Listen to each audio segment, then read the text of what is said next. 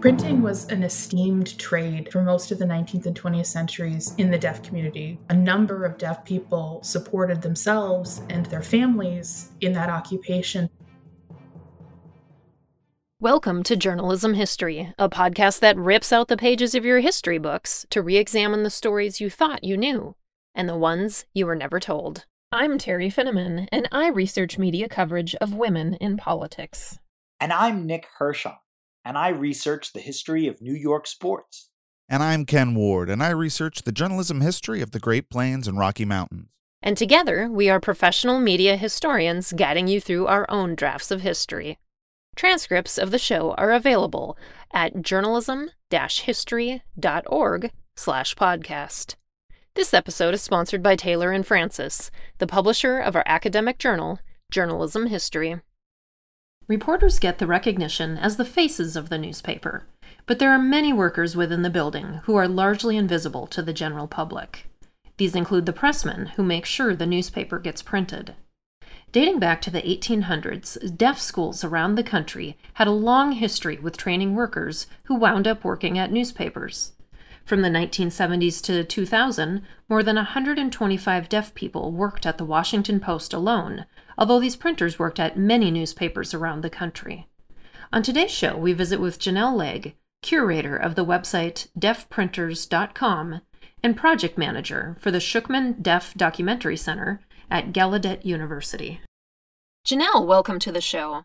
Let's start by talking about how deaf printers became part of journalism history in the first place, and the vocational training programs that were in place at residential deaf schools dating back to the 1800s. Sure, that's a great opening question. So formal educational opportunities in the United States emerged for deaf students in the 19th century. So these were largely state-funded residential schools. Instruction was largely in sign language. And those curriculums included vocational training to prepare students for employment after they left school. And that included trades like shoemaking, farming, or for our purposes, printing. And those were pretty common for deaf boys in the 19th century. In the 20th century, this expanded to include things like carpentry, mechanics, other trades. And the idea here was that those curriculums would give students greater opportunities for employment after they graduated. They would be able to demonstrate those job skills for potential employers. They could form their own shops and become self-supporting citizens. Many deaf residential schools produce newspapers in their training classes, with over 40 newspapers published in these schools. Tell us more about these student newspapers. What was in them, how they were beneficial to students, and then how they benefited the schools themselves. Yes, so these school papers formed a sort of loose network that was referred to as the Little Paper family.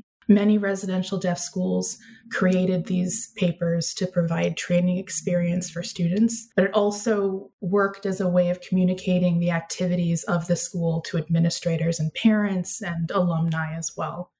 The papers included things like student work, but they also came to include news about alumni and deaf community members nationally and highlighted news that was relevant specifically to deaf people themselves. And they played a really important role within the deaf community because it maintained those connections between alumni and community members after they graduated and lived at distances from one another. So it included updates on things like life events or other activities. And those updates served multiple roles. They were sort of a tangible examples of success within the deaf community. They also served as sort of cultural guidance for community members. They shared advice and other opportunities for work or social life and things like that. I think the website mentions that it also played a political role, right? As far as the schools being able to show politicians that their funding was being put to good use, right? Yes, exactly. So those examples of, deaf successes, people employed in various fields, were also published as a means of demonstrating to state officials the efficacy of these residential deaf schools. Now, not everyone benefited from these opportunities, though. Talk about the racial and gender barriers that existed. Absolutely, yes. So deaf people of color and deaf women, simply put, did not have the same access to vocational training as white deaf male students did, particularly in the American South, where Black deaf students were often denied access to education for most of the 19th century. Separate schools were formed after the Civil War for Black deaf children, and those were often separate campuses from white deaf children. Our sources indicate that those schools, after they were founded, often lacked resources, and they had limited training opportunities for their students. And printing, in particular, as a trade, necessitated large and expensive machinery, so it was unlikely to be incorporated in those schools. And in terms of gender, it was a major factor as well, because deaf schools often offered separate vocational training opportunities for girls and young women. And what this meant is that as they entered the workforce, both deaf women and deaf people of color would have been much less likely to enter a trade, printing as a trade, without additional training experience to prepare them. This project in particular focuses on deaf printers at the Washington Post. It's unclear when the first deaf person worked there, but it's believed the practice dates back to at least the 1920s and was common for the rest of the century. What roles did these workers all do at the Post? It's a really good question. So we have uncovered some evidence of deaf people at the Post while they were students at the nearby Gallaudet University during the 1920s. But I think it's likely that they worked at the Post and at other print shops within DC for much earlier than that. And the roles that they played at the Post in particular were things like linotype operator. They worked in the press room, the mail room. And as technology changed, the role of the printer was expanded to include other forms of printing. So things like photo engraving or computer-based ad design were other roles that deaf people played at the Post. The use of sign language interpreters was not standard practice in the United States until the end of the 20th century. So what communication strategies were used among the various employees so people understood each other? This is actually something really interesting that has come out of the Deaf Printers Project, because we've been able to sort of document this period before the professionalization of American Sign Language interpretation, or the recognition of American Sign Language as a language linguistically. A number of our interview subjects recall writing notes with their coworkers or employers, pointing or physically gesturing to one another, and over time, teaching particular ASL vocabularies to hearing coworkers is another strategy they implemented. They also relied really heavily on one another. They formed a network of reliable information, offering guidance and advice to one another, demonstrating skills that they needed at work. And in some cases, actually interpreting for one another. If one person had stronger hearing skills or lip reading skills, they would serve as an interpreter for their deaf coworkers. Wasn't there some of the Washington Post employees who also learned some sign a little bit? Yeah, they did try to teach some ASL vocabulary. So things like the signs for composing room or paste up, linotype. Some employers or some of the supervisors would use, sort of that simple sign to indicate where that person was assigned for their shift that day. So this meant they wouldn't have prolonged, in-depth conversations about their personal lives and things like that. But in terms of what needed to occur in the workplace, they were able to sort of make that communication access happen. I want to talk about a very cool feature that you have on the website, the glossary, which includes newspaper terminology and sign language signs. Why did you want to create that glossary? And tell us more about what's all on that page. Great question. And I can't take credit for that at all. That was a priority of our advisory team of deaf retired printers, who really are the thrust behind this project. So sign languages don't have written forms that are used generally. And prior to the advent of video technology, it's incredibly difficult to document signed languages. You kind of need video technology to capture the movement and the facial expressions, the hand shapes, the body movements that are associated with particular signs. And this group of retired printers was very concerned that as the field itself, the profession, was shrinking, you were losing this community of users for those signs that they had developed specific to the field of printing. Those signs which many printers learned in residential deaf schools, in those training classes, learned from their coworkers on the job at print shops around the country. They shared those signs between each other, and as they were leaving those print shops, those signs were leaving with them and slowly disappearing. And as there's no new generation of deaf printers, the signs are slowly disappearing as well. So the project really aims to preserve those language forms before they disappear. Yeah, so talk about some of the specific terms and what's all on that site. Sure. So we've generated a list sort of in two ways. One, the printers themselves, during one of the reunions here at Gallaudet, came up with a list of words like dupe or paste up, some of the phrases that are specific to the union or to, printing itself. And we were able to film some of those glossary entries on campus during that process. In other cases, as we've undertaken interviews with individual printers, we've actually captured some signs that have come up sort of spontaneously during those interviews, and then gone back to make sure that we add an entry that sort of explains what that specific sign uses. The important thing to keep in mind is that most young deaf people today don't know what those signs mean. So even as we're capturing these interviews and preserving them, there's a real concern that in the future, someone won't be able to recall what that meant, what that specific sign meant as someone signed it. So it's sort of important that we build out this glossary so that these videos are sort of intelligible as we go forward into the future. I think another cool news you can use type of feature that you have on the site is you include instructions on how to create a pressman's hat at deafprinters.com/hat. Tell us what this hat is and why these printers wore one.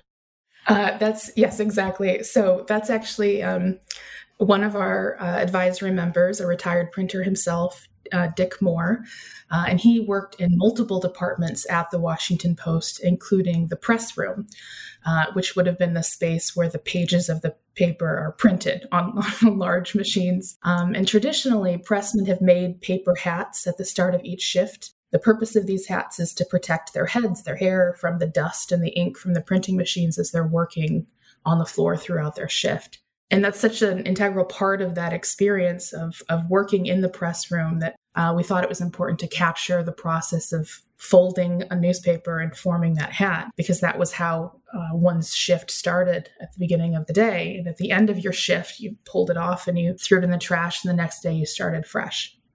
Union membership was a requirement for employment at the Washington Post and is part of the history of many newspapers.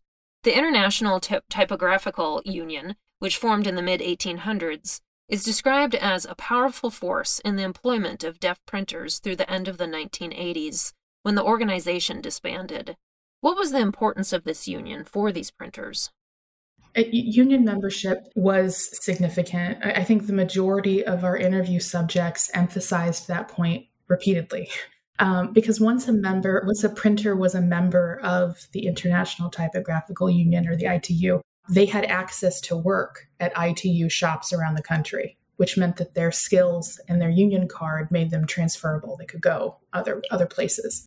And it's important to keep in mind that for deaf people, a barrier to employment was often sort of social attitudes or expectations of employers. A union card was proof that these were skilled workers. And I think that helped a lot of deaf printers get into shops, get their foot in the door. Unions offered additional protections to their workers. Think about sort of disciplinary meetings or wage negotiations or schedule disputes. A deaf printer could count on a union rep being present during that. That union representation was important because at the period there was no sort of legal protections or accommodations afforded to deaf people for most of the 20th century.